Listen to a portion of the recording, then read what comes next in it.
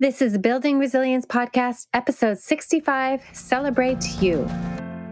Welcome to the Building Resilience Podcast, where you will learn all about building resilience in yourself and helping others build it too. Drawing from the principles of positive psychology, neuroscience, and coaching, I will help you face all the challenges and adversities that life throws at you and help you do more than just survive. I will help you thrive.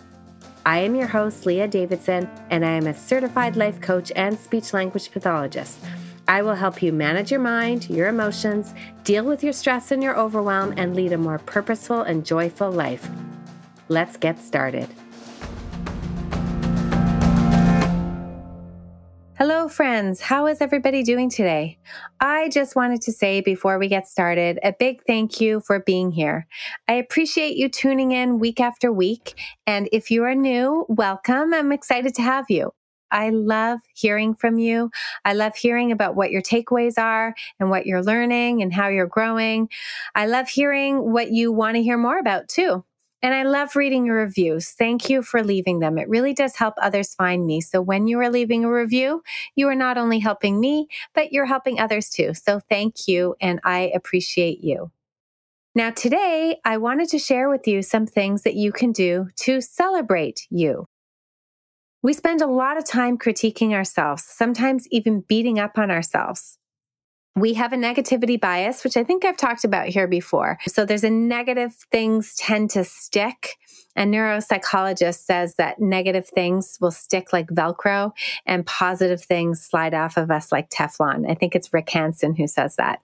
And isn't that so true? If you go somewhere and give a speech and a presentation, or you write something and you get feedback, you can have 10 things said that are amazing and one thing that's really mean or not so amazing. And which one do we tend to mull over?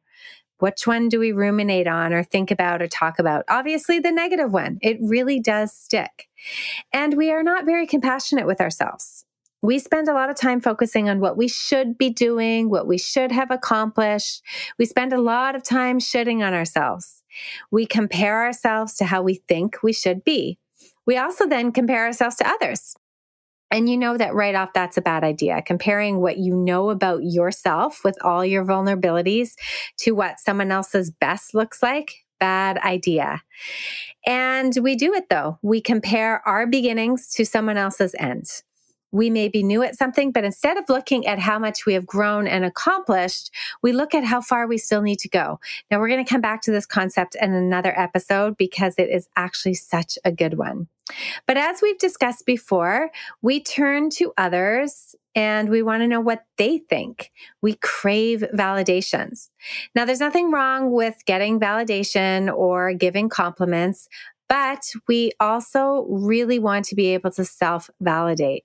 We don't want to hand over our power of how we feel to anyone else. We want to be the ones who are in charge of our emotions. Validation feels good, but self-validation is even better because you don't have to wait. It's kind of like if I'm thirsty, I can pour myself my own cup of water and drink it and quench my thirst rather than waiting around for somebody to pour the water for me. Now, if they do pour a cup for me, of course I'm going to take it and love it and be grateful for it. But if nobody is pouring my cup, I will pour it myself. And today I want to talk to you about things that you can do to help improve your ability to self-validate, things that you can do to praise yourself, things that you can do to celebrate you being you. And we really sometimes need to make some effort and focusing on the positive and the good in us. So today I'm going to walk you through 3 ways that you can improve your self-acceptance, your self-validation, and really celebrate you. So the first one is to high five yourself every day in the mirror. And this is something that I learned from Mel Robbins in her new book, The High Five Habit. She shares that if you want to celebrate you, validate you, accept you, and love you, then you need to offer all these things to yourself. Because if you don't do it, who else will? And if you are doing it for yourself, guess what? You are also then better able to cheer and support other people. So how does this concept work? She suggests that every morning you go and stand in front of the mirror, you look squarely in your eyes for a second, and then when you are ready, you high five yourself. Now, when you look in the mirror, what happens is you see a physical self, your physical reflection, but you also see a deeper self. You want to acknowledge yourself. And it's kind of like you're saying to yourself, hey, you, I see you. You matter. You got this. You can do this. Keep going. I'm proud of you. And according to Robbins, all of this has a major impact on your mood, your feelings, your motivation, your resilience, and your attitude. We are used to high-fiving other people, and we know that there are benefits to it. Actually, researchers have discovered in some studies the power of high fives. What they did is they studied the best way to motivate kids in the face of challenging tasks. Now, in one study, school-age kids were split into 3 groups, and they were asked to complete difficult tasks. Then the research gave one of the 3 different forms of encouragement. So in one group, the kids were praised for a trait, like you're so smart or you're so talented. Or they were told they were working hard and praised for their effort. You're really dedicated. Or the third group, they were simply given a high five. Guess what motivated the kids the most? The high five.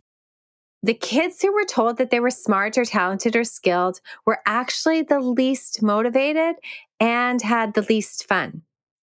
Those who were praised for their effort showed greater enjoyment and exhibited a higher level of persistence. But the kids who simply got the high five, they felt the most positive about themselves and their efforts, and they kept going for the longest time, despite making mistakes.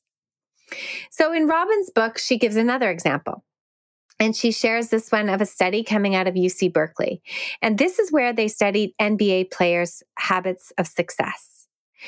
At the beginning of a season, they recorded how many players gave each other high fives and other signs of encouragement like fist pumps. And using the number of high fives during the game at the beginning of the season, the researchers then predicted which teams would have the best records at the end of the season.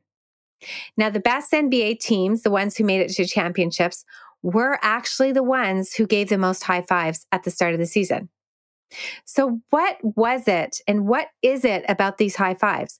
Why are they a good predictor of positive outcome? Well, what they learned was it comes down to trust. The teams who high-fived constantly were lifting each other up. And the physical touch was sending a message of, I got your back.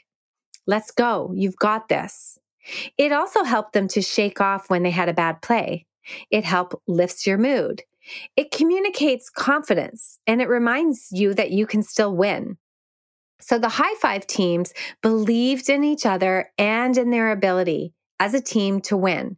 They learned how to trust each other, and they shared this superpower between each other, and that helped them become unstoppable.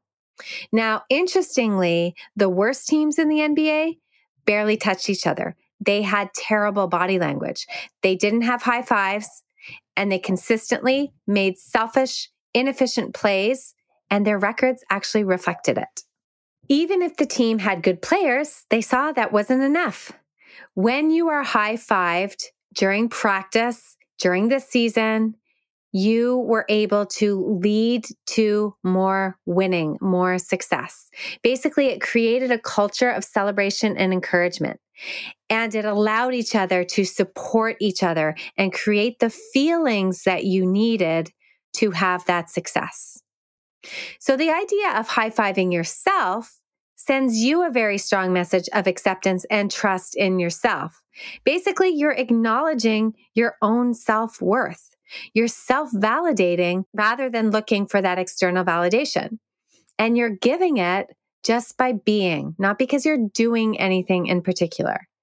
Now, research has also found that the number one predictor of how happy and satisfied you could be was also self-acceptance.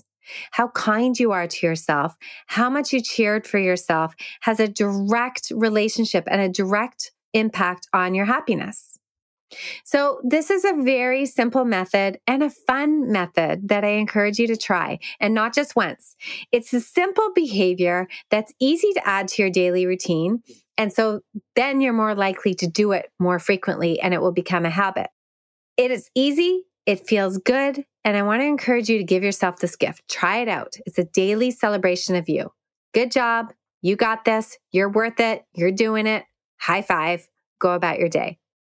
So the next thing that I want to offer you that you can do to help celebrate you is something that I do with my clients. I ask them to make a list of 5 achievements and then to ask, what are the skills or talents or attributes or characteristics that they needed to have in order to achieve this result? Now, these don't have to be big or grandiose achievements. They are just things that you are happy you did or proud that you did. Maybe it's running a marathon. Maybe it's getting a degree. Maybe it's raising a family. Maybe it's learning to play piano or learning a language or painting a mural. So now I want you to go through and ask yourself what it took for you to accomplish each task. So for example, learning to play the piano, that takes discipline and practice and determination and commitment. Raising a family takes patience, sacrifice, commitment, endurance, creativity, perseverance. You will actually see a lot of repeat qualities, skills, and characteristics.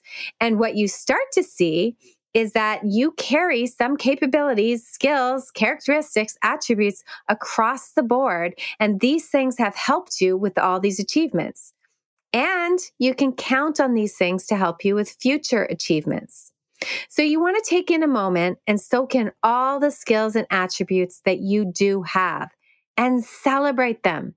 Celebrate what you have accomplished thus far by using these skills and attributes and traits. Now, another version of this is to write out several tough times in your life. Times of adversity, times of trial or challenge. These are the times that have built your character.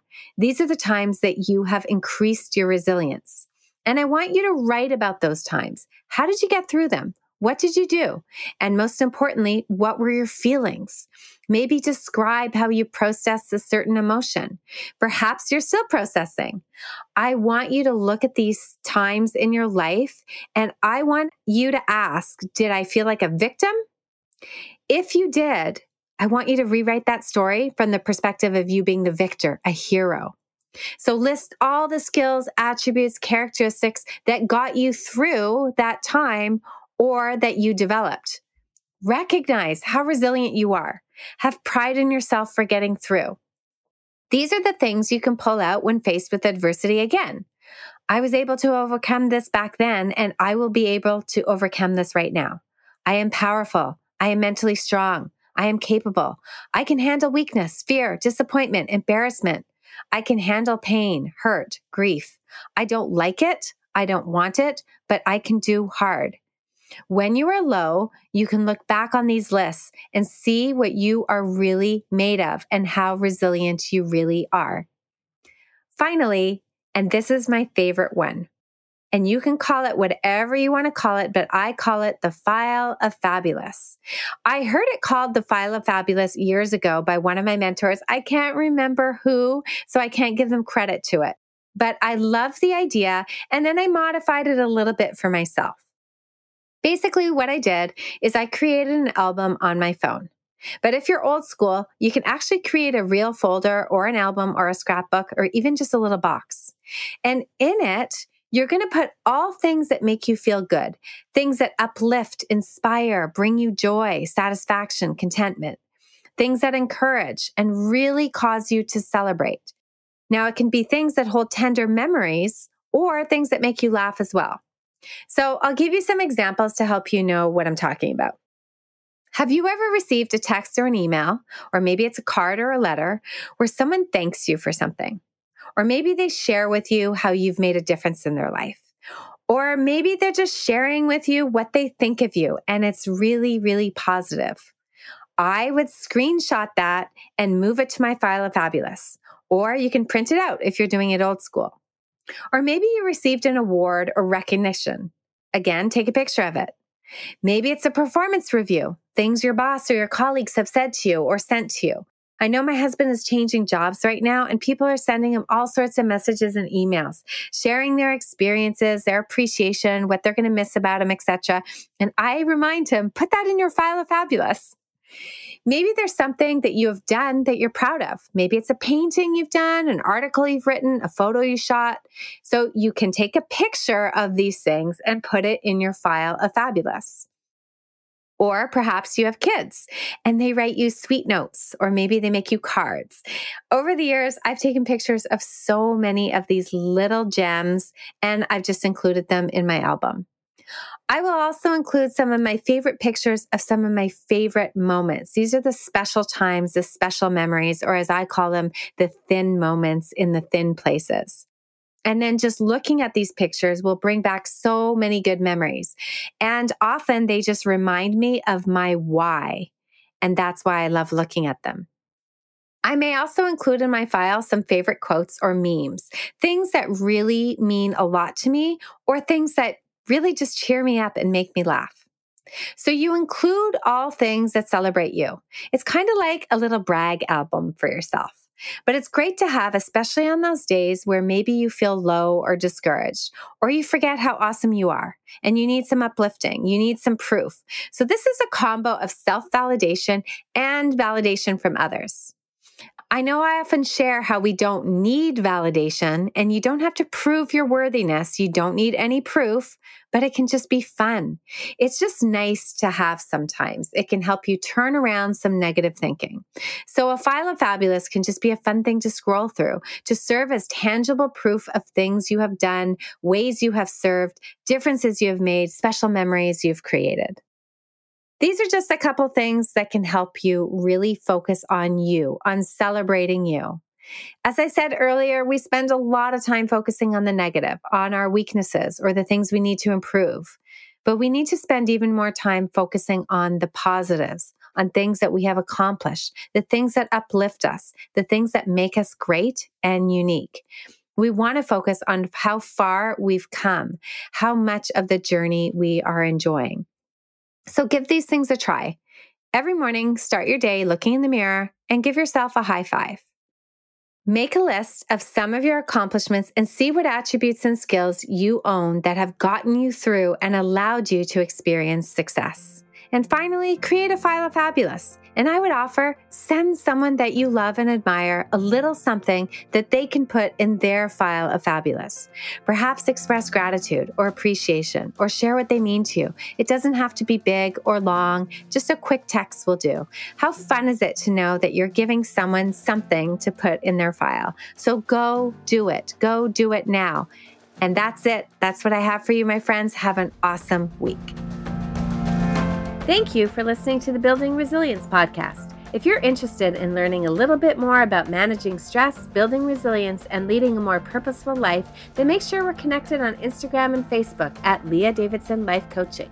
You can also subscribe to my weekly newsletter at www.leahdavidsonlifecoaching.com/newsletter. Looking forward to connecting.